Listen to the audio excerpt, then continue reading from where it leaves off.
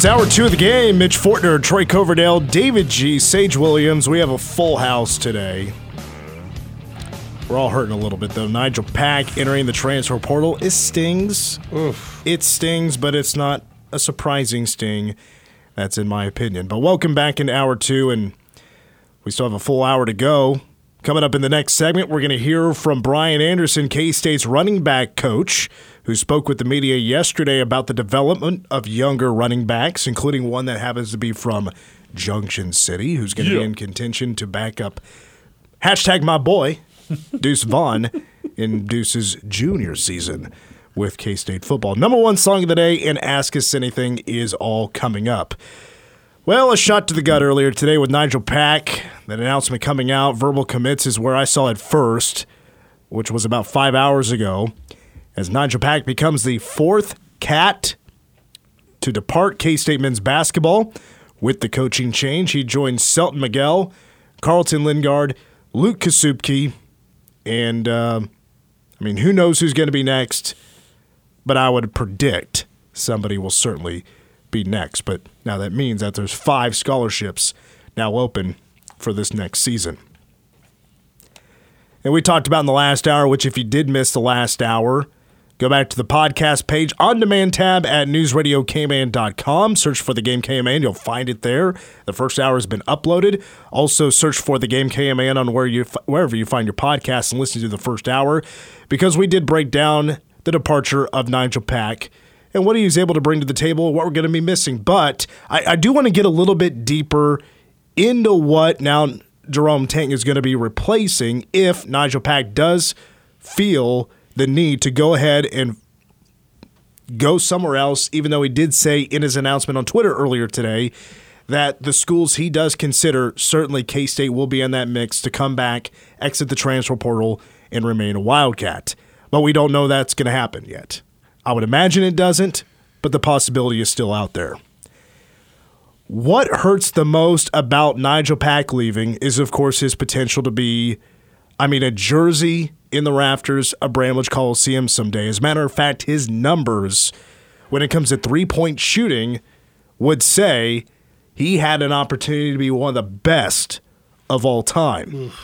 Now, Pack leaves us averaging 17.4 points a game, 3.8 rebounds, 2.2 assists, shooting 43.5% from three-point range this past season. Wow. Scored 30 points 3 times. That was kind of the how do I put this?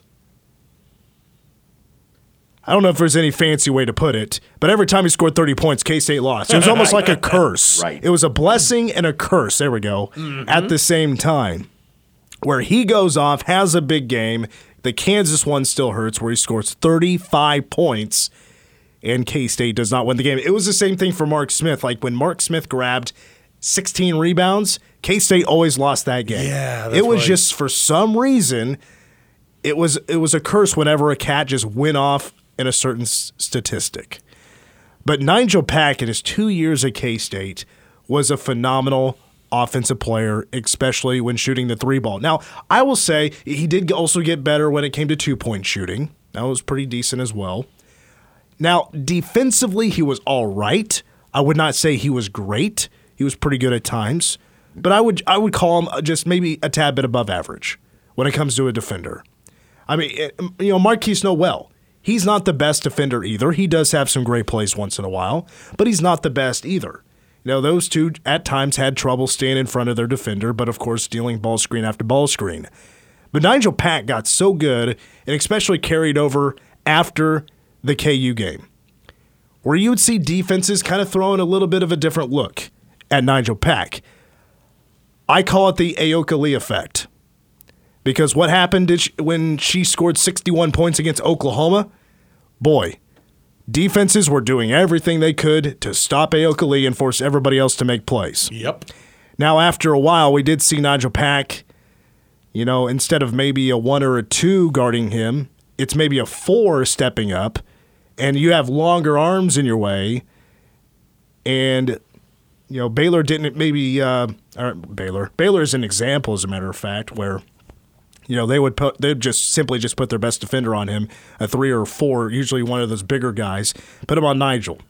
Just keep him on Nigel. Mm-hmm. Put your best defender in front of Nigel Pack and make sure he does not get an easy 3. K-State would try to set ball screens, and he didn't always get open. But the great thing about Nigel Pack, he had a hair trigger. Mm-hmm. He had a very quick release, and he was accurate. If he had an open window, slim, wide open, you felt pretty good about him knocking down 3-point shots. And it got him to a spot where he's first team all Big 12, and now he has an opportunity for, get some great advice from the NBA draft process, even though the odds would say he's coming back for another year of college basketball. But let's take a look at the numbers. His 3-point shooting was on a pace I don't think people realized how great of a pace Nigel Pack has been on the last couple of years. Did you know that Nigel Pack made 155 threes in 2 seasons? No. That number puts him 10th all-time in K-State history in 3-point makes. Wow. Averaging in his career 2.9 a game. That is a fantastic number. Keeping in mind as well that he's doing that with the deepest of the 3-point lines that the college game has seen. When the 3-point line was put into play in the late 80s, you were talking in 1909. Man. So it was a much easier shot than what it is even now. As a matter of fact, what makes it more impressive, his growth from freshman to sophomore year. He made 2.5 threes a game freshman year. Mm-hmm. Fantastic. He turned that into 3.3 a game his sophomore year. Nigel had 4 games this year out of his 29 that he hit at least 4 threes. Dang. I mean, just an incredible shot from 3-point range. His growth from 3 just grew significantly. Just out of curiosity, who's number 1 in that category? For 3-point field goals made? Yeah. Well, we'll get to that. Okay. We will get to that. Okay. So, continuing on with Nigel Pack and his 3-point shooting. In those 2 seasons I mentioned, freshman and sophomore year, he has shot 42.3% from 3-point range. Mm-hmm. That would put him as a career 3-point shooter at K-State 3rd all time in 3-point shooting. Oh. Now, last year... Dave's over here hurting. I know, like, oh, God. This past season, I say last year, I mean, the season just wrapped up, a few weeks ago. But in this past season, he hit 95 threes. It took Ochai Agbaji this last game to pass Nigel Pack for most 3-pointers made this season. Mm-hmm. Wow. That's 37 games. He did it in 29. Wow. 29 games, 95 threes. That's the most ever by a sophomore in K-State history. We all know this stat that he currently actually has a school record of 34 consecutive games making a 3-pointer. Mm-hmm. That actually crushed the previous record, and it dates back to last season. But let's keep this going. So 95 threes this past season, 3rd all-time. Now, the record in 1 year is Ski Jones and Jacob Pullen both making 110 a game. But... Ski Jones did it in 33 games. Pack did it Pack did it in 108 games. I'm getting this mixed up. I'm sorry. I'm getting this all mixed up. Let me see here. Okay, so Ski Jones did it in 100. He did it in 33 games, 110 threes in 33 games. I'm sorry, I'm getting this mixed up, but we're getting it figured out. So Ski Jones, 110 threes in 33 games to set the record. So Jacob Pullen matched that in 37 games. But in 33 games, Pack would have been on pace to make 108 this season. So he would have been 2 shy. If he had the opportunity to play as many games as Jacob Pullen, he would have made 121 on that pace. So he would have crushed the record if he played as many games as Jacob Pullen. But, of course, his teams got to play much more postseason basketball. I hope I was able to make sense of that. Yeah. Was I clear after I figured it out? Also, quick side note, what a record to have. I mean, 110 threes over 33 games? Like, you're filling it up, man. Ski Jones Ski Jones was the man for sure. Now, let's keep this going with the three-point shooting because I did a lot of math today. But here was the most important math I thought I did today. Nigel Pack, if he were to stay a couple of more years, like play the 4 years like Jacob Pullen did. Now, I'm not like trying to compare them. Sure. I'm just trying to put this in perspective on the potential and the continued growth of Nigel Pack if he was just to keep the same pace that he did with the 2 years combined he was here at K-State. If that pace continued for 2 more years, Nigel Pack on pace to score 310 threes in 106 games. So to put that in perspective, Jacob Pullen has the all-time K-State record for most threes made in a career with 299. What that would mean is Nigel Pack would break Jacob Pullen's record in 32 less games. Wow. Wow. A whole season. Pretty much. Oh, my God. Pretty much. Wow. And you got to think, as a junior, as a senior, your production steps up. I mean, oh, my God. Basically, like I said, I don't want to try to compare Jacob Pullen to Nigel Pack.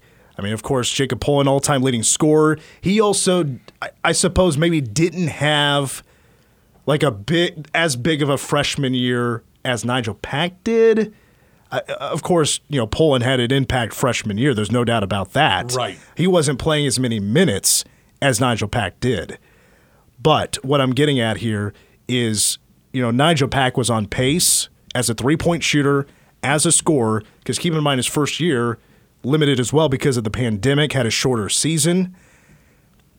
On pace, no doubt about it, to be probably the best three-point shooter Kansas State has ever seen. Oh, man. And those stats – sorry, go ahead. Basically what I'm getting at, you can share your piece here in just a moment, but sure. What this is all about here, that is extremely tough to replace. Mm-hmm.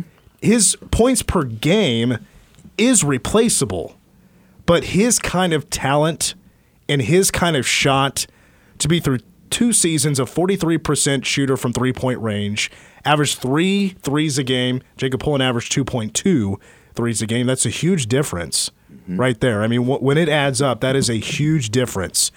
Nigel Pack was no doubt about the leader of this team. He was the star of this team, the most talented player on this team. What hurts is if you could just put a lot more talent around him. Mm-hmm. Build a team around Nigel Pack.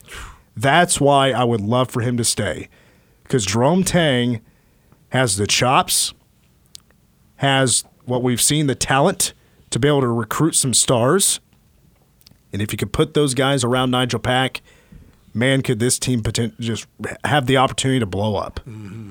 I think of Seth, not Steph Curry, and began his career at Liberty, played his first 2 years at Liberty, and was outstanding as a three-point shooter, carried them into the postseason, performed exceptionally well, and was on pace to set all kinds of records for them.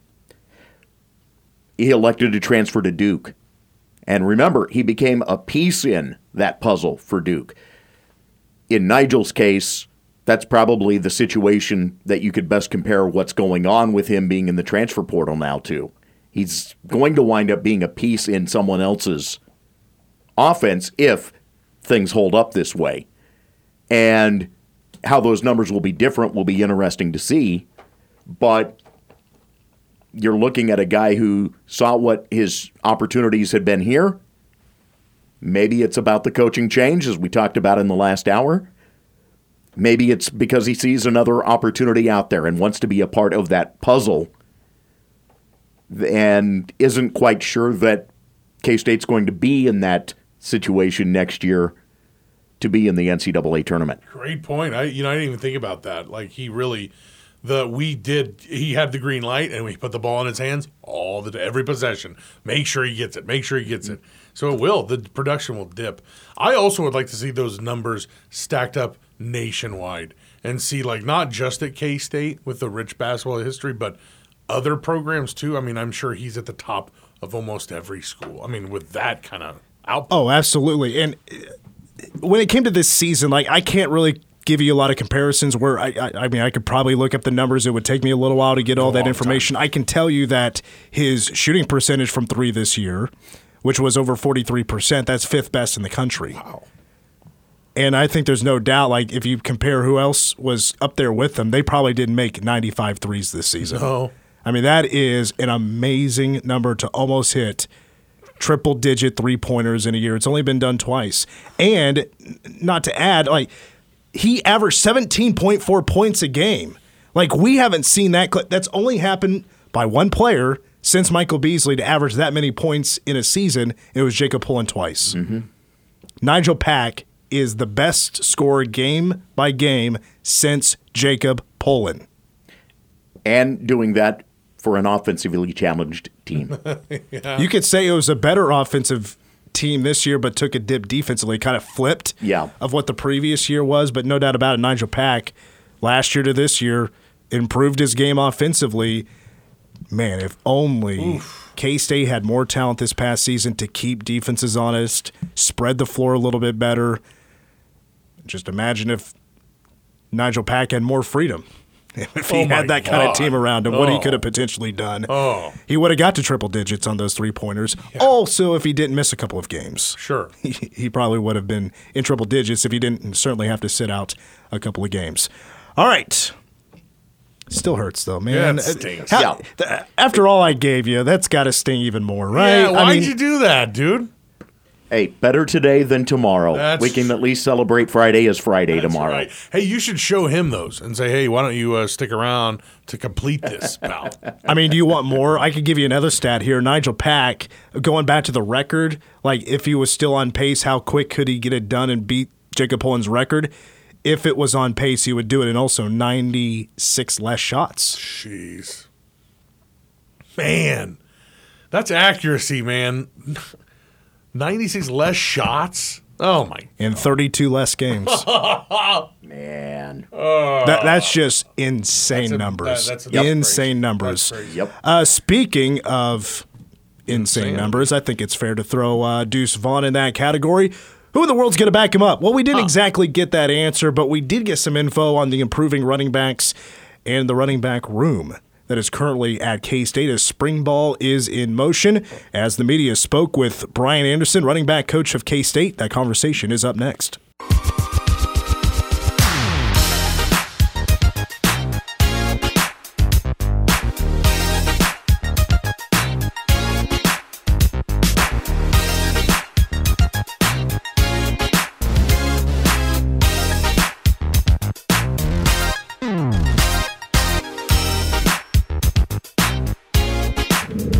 Well, a common question at the spring press conferences have been about the running back position. I did ask about Deuce Vaughn, what he's doing at practice. You know, just it's limited stuff. You're trying to limit how many hits Deuce is going to take because he's a proven guy. He is a made man. For sure. For K-State football. He is first string through and through. Nobody can touch him. It is cement in stone. But who in the heck is going to back up this guy? The transfer portal is going to be tough to bring in a running back because who wants to back up the best running back in the country? It's hard to be king when king is not your title. Does that make sense? I made that up. That was stupid. You know what? I like how you just went with it. You know what I'm saying? It was confident. You just got to try it on once in a while. We'll go with it. Yep. Sometimes a little bit snug. Sometimes you need to... Yep. That one's good. That one we throw aside. Yeah. Hey, it's tough to be king when the king ain't your title. Yeah. Preach, brother. Preach. 537-1350. Did that work? Did that make sense? Yeah. Let Sage know. We'll get a vote going here. We can call it. We're about to play this audio from Brian Anderson, who, by the way, is one of my favorite quotes on the team. No offense to Colin Klein, he's pretty tight-lipped. Like, I have tried many times and kind of throw it in different variations of asking the question, we've heard about this quicker offense. What does that mean? Can I get some details here? And he didn't give me. He really didn't give me anything. He said something about, I've just kind of taken what I've learned from people I know and who I've been coached by and who I've coached with and just kind of threw it all in together. And I'm like, I don't think you've been around a whole lot of people that run a quick offense. No, maybe Coach's son. Yeah. His high school coach was very much that way. Coach Snyder. Yeah, I think Colin's got it probably pretty well down pat at this point. So we're not going to find anything out probably until September 3rd against South Dakota because, of course, there's no spring game. There'll be like this open spring practice for the fans, and even who knows how much you'll see there. But maybe you'll see a little bit. I will say, though, we got a taste of it at the bowl game. Yeah. It was a little bit of hurry up, but it wasn't exactly, hey, let's snap it in 10 seconds. Let's just get up in the line. We'll figure it out from there. I like Let's that. just eliminate the huddle, like that kind of thing. That's what I'm expecting. But we're not going to get any true answers until the fall rolls around. However, we're also probably not going to get a whole lot of answers on who's going to back up Deuce Vaughn right now, but we can at least learn about who is going to potentially back him up, how they are growing, because if you know me, I am very all in on DJ Giddens and how he's a bigger back. He's 6'1". He was fantastic at Junction City. Man. And boy, did we hear a lot about DJ Giddens preseason of last year. But there's a lot to say about the running backs and who is currently on the roster with Jordan Shippers, DJ Giddens, Jax Deneen, who has moved into a running back spot, Devin Weathers, LeJames Wyatt, who transferred from Air Force. I'll just let old BA tell you about the running backs. The game continues on News Radio. I did it again. I played the wrong one. I always do. Play the right one, please. Sage, cut that out. Summarize the first 2 or 3 weeks that you guys have had so far. It's been good. It's been good. Kids have worked hard. You can tell in the off season they've gotten stronger, they've gotten faster, and now it's to continue to build their football minds. Is the mission this offseason kind of define that next guy after Deuce? Yeah, we're trying to find the next guy. Guys are getting a lot of reps. Guys are doing a good job of taking what they're learning in the classroom to the field and now getting them to trying to play faster. And so now when it comes to those live reps, they'll have some success. So it's just continue to develop those younger guys like the DJ Giddings and Jordan Shippers and Jax Deneen and see what they can do for us in the fall. How have Jax and Seth been helping you since switching positions? They've been good. They've been really good. Jax has done a good job of double doing it between fullback and tailback. Learning the protections is a challenge for him because he's never had to do that from the fullback position. But he's doing a really good job. And then Seth just brings another dimension out of the backfield and catching the ball out of the backfield, running the routes out of the backfield like Deuce does for us. Really open-ended BA, but when you think of Colin Klein, what comes to mind? Passion. He cares about the kids a lot. He wants to score 50 points every day we go out there, and he has a lot of confidence in what we're doing, and the kids got a lot of confidence in him. So I think we're on the right track, going from bowl prep to spring ball, and then hope to continue this summer and then fall camp. So I'm really, really pleased with where we're at offensively, and like I said, he's done a great job of getting the kids to really buy into what we're doing. Your first year here, you spread the carries around with a bunch of guys, and obviously since Deuce has gotten here, it's moved more towards him. Would you like to get back to a spot where you had more diversity in that backfield, or how do you assess Well, that? it's hard because it's game by game. Even though our first year we had those 3 backs, and one guy would run hot, and then you want to try to keep feeding them. And now you have a guy who can carry a load, 20-plus carries and maybe 5 or 6 catches a game. And if he's playing well, it's hard to take him off the field, But, yeah, we would like to get another person there to help spill that more. I think Joe Irvin did a really good job of that last year. And if we can get someone to come in and just take some of the load off at certain points of the game and be consistent at what they're doing, I think that will definitely help them. What kind of a runner is DJ? He's a slasher. He's one of the strongest guys in the weight room. His contact balance is unbelievable. He showed that last year in fall camp. And so if we can continue to get him just to play faster and see pictures and learn how to play with a tempo and then a burst, I think his upside is tremendous. And that's a big word. And then when you got a guy like Deuce that can do all those things, you kind of get spoiled a little bit. But, there's such a fine line between the first guy and the second guy. But the second guy he has a lot of pop to him when he does go. He can make guys miss. He can catch the ball in the backfield. So getting him to just feel comfortable. And then once he gets that, the sky's the limit for him. What's the next step for a player that's as accomplished as Deuce already is after 2 years? So he and I, met at the end of the last season, And we talked about, okay, so let's go back and watch film from a year ago. And how can we make a 5-yard run into a 10-yard run? Okay, so let's look at all your catches. Let's just try to get the football IQ part to another level in what you're seeing, and then understanding the blocking schemes even more of what the guys up front are doing. I went back and I've watched every run of his from a year ago, and I mean, he already has a very good football IQ.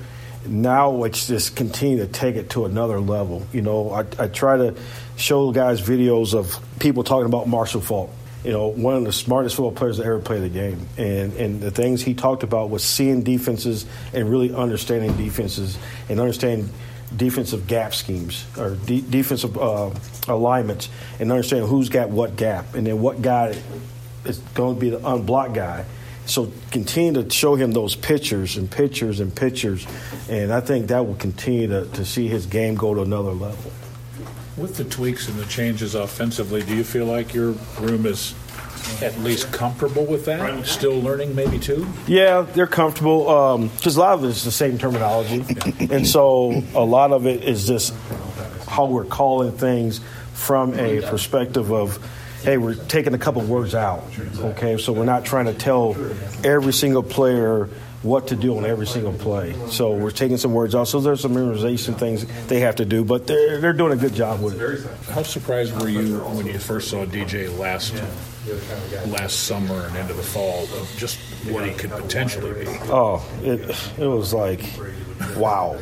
Truly, it was a wow factor because, I mean, he had a couple plays where, he got hit by 4 or 5 people and never went to the ground, and you saw that on his high school film. You saw that his contact balance was crazy. And he's got good vision, but now it's just trying to put it together. In high school, you can see a big hole, you can run because you can outrun people.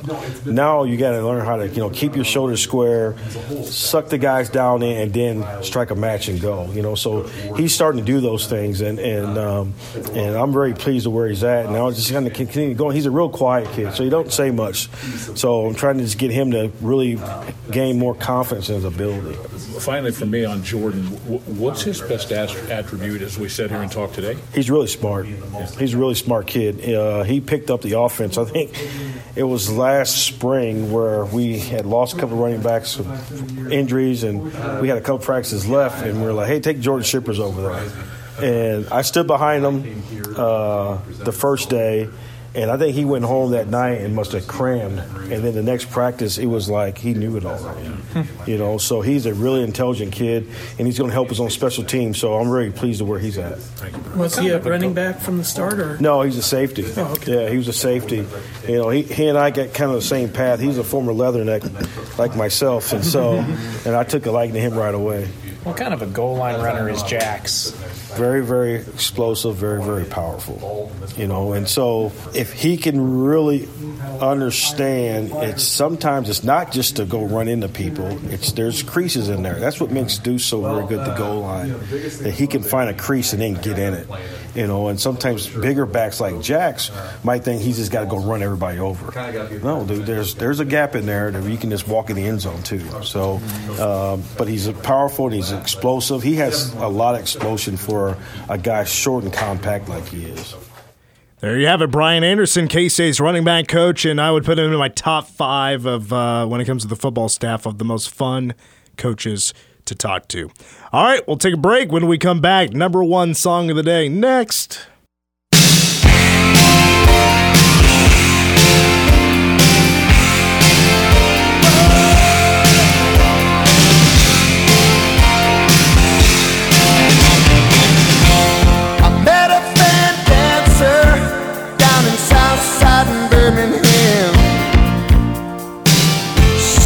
Running from a fat man selling salvation in his head.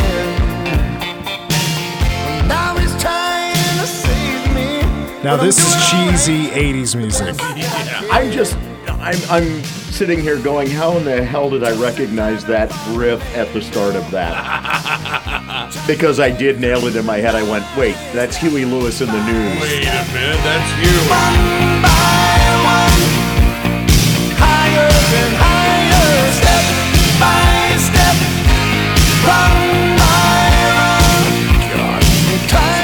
1987, Jacob's Ladder by Huey Lewis and the News, Unreal. 1 week at number 1. Unreal.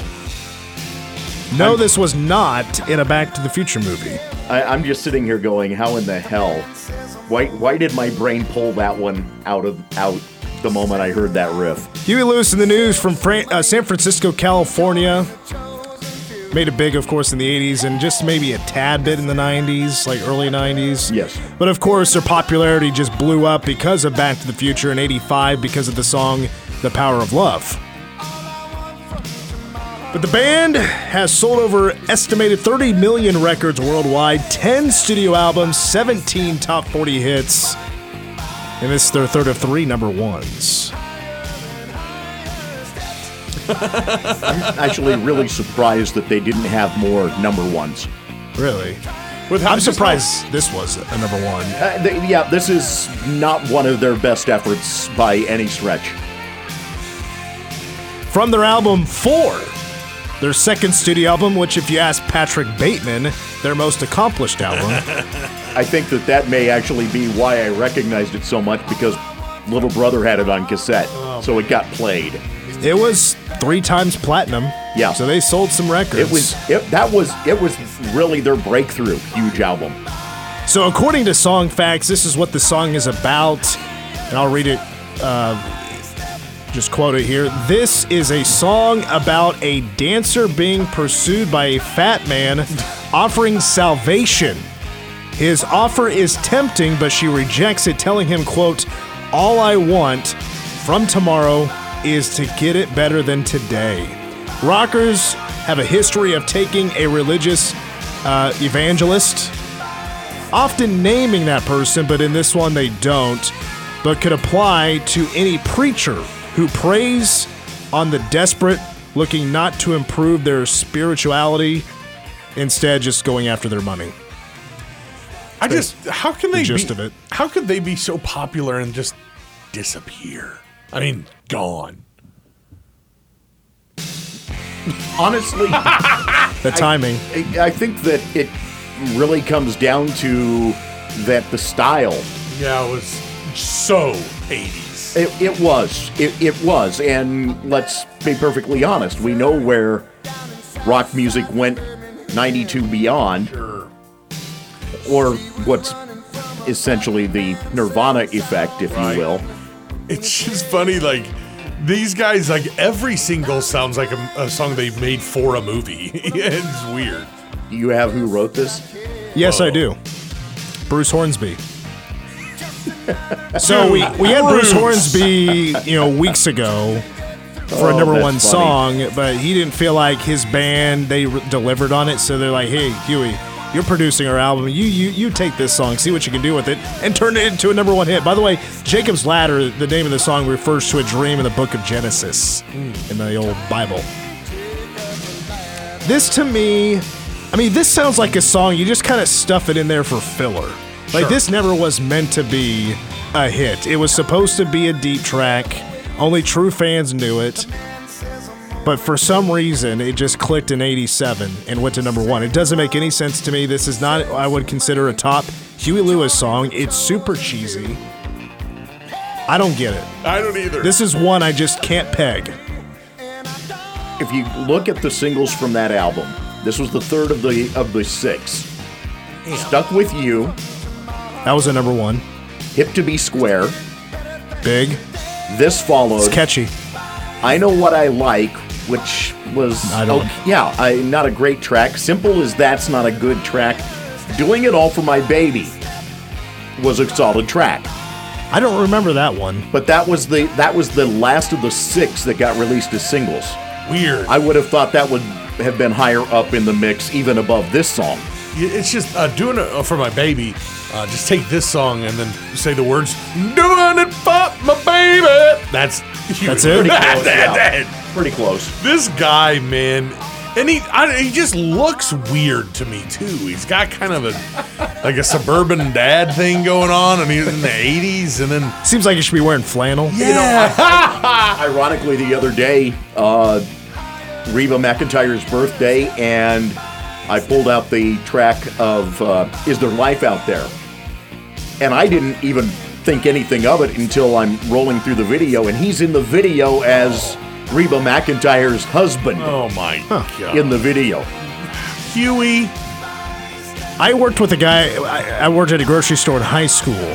Ray's Apple Market. Shout out to the old Ray's Apple Market in Clay Center. I worked in the meat department for a while. That was one of my favorite jobs. It was so much fun because the guys were really cool. Yeah. But one of the guys that worked in there was the biggest Huey Lewis in the News fan. Insane. Biggest fan. I didn't know that would exist. No. I was shocked when I heard that. As a matter of fact, the other guys gave him a hard time about it. Yeah.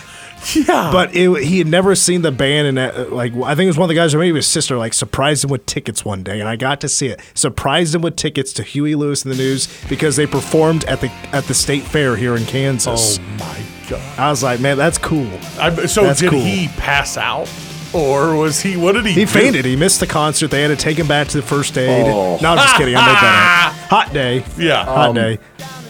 Smoking meats. Oh, here's the ultimate punchline for this. In an interview, Huey Lewis said it wasn't meant to be a single necessarily. Well, there you go. I was surprised it was a hit. Me too, buddy. Me too. Me too, buddy. All right, quick break, and we'll get some Ask Us Anything next. Just another fallen angel.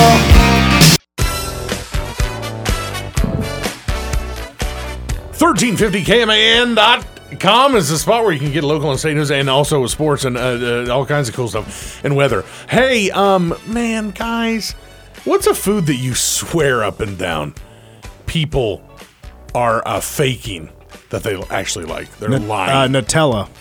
Ooh, you said that quickly. Nutella. It's not good, but all these basics think that it's delicious. Ooh, Nutella. Oh God, Troy, you got one? A food that you think people you swear up and down people are faking that they like? Name a vegetable at this point. Cauliflower, man. Yeah, see, exactly. Yeah. Yikes. I can do cauliflower. Dude, cauliflower sucks. Sucks. It's not, it's not the top of my menu. Yeah. I think gizzards are one thing that I'm like, I don't get that. There's old school right my old there. man, he says he loves gizzards, and I try them. They're fine, I guess, but extremely tough. Yeah, chewy. it's just like, hey, give me a piece of bone and some muscle, and then fry that in dirty stuff, and then I'll take it. It's gross. Yeah, there are much better parts of the fried chicken to enjoy. Way better. Sajay? I don't like pickles, and I don't really understand why people I'll see someone at a ball game and they just have a whole pickle in their hand, and I'm like, yeah, that's a little too far. However, on a sandwich, I love pickles. On a burger, pickles. I like extra pickles when I go to Subway or something. You say hook it up, man. Do you like fried pickles? Absolutely. Yeah, I agree. I like that, but the giant pickle, because it looks like a toad. And you go, what are you doing, eating a toad or something? That's weird, man. Isn't pickles that's a big pregnant food? Am I wrong? Maybe it's Sarah wasn't really into pickles much. She was just never mind. I'm not gonna say anything. I'm gonna get in trouble if I say no. Sorry. Okay. Oh, she beat my. Okay. Hey, who, and what, and where, and why, and how was your first kiss? We talked about this off the air. Yeah. Okay, so I think I was 12 or 13. It was a truth or dare situation. Ooh. And back in old Morganville. I was going to say, old girl in my class, pretty cute. Nice. We got dared to kiss each other. We did. I thought everybody kissed in a French way. And so I threw a lot of tongue in it. Right. And apparently I looked goofy. Nah, boy. I got a hard time about it. What is that? What are you doing? Yeah. Sorry, baby. Yeah. Young boy from Morganville just learning. You know what I mean? Yeah. Just learning. Learning on the job. Learning on the job. Troy? Manhattan Hill. Wrong. Yeah, it's a good question. I don't even really have a good memory of it. You gotta go way what? back. Who doesn't remember their first kiss?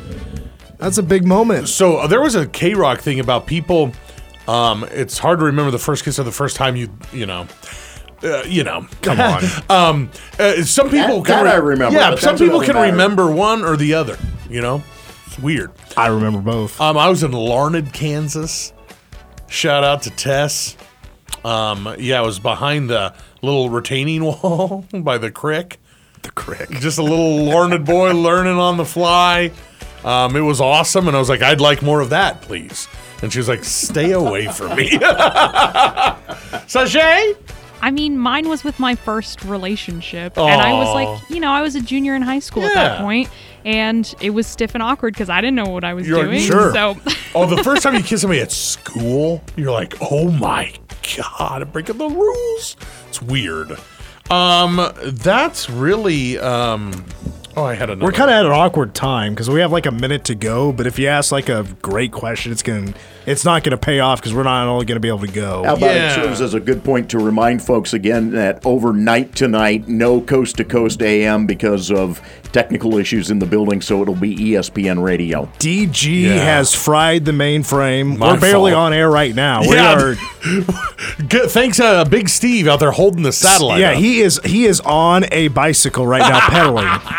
Keeping the electricity going. Dude is he's a hard worker, I'll tell you what. But like I said, not entirely my fault, a little bit of Troy's fault, and a little bit of just kind of, hey, it happens, baby. It's radio. Meanwhile, I saved the day. I ran into that studio, potted up ESPN. I popped on air. I'm like, I'm sorry, guys. People like just completely, just the whole back room blew up. Wow. And we're working on it. But everything's going to hopefully be back to normal tomorrow. Yeah. We have the game for an hour and a half tomorrow because K-State baseball at 5:30 will get you set for Oklahoma State and the Cats from Toyton Family Stadium. But for Sajay, for DG, Troy, I'm Mitch. We'll talk to you tomorrow. Peace.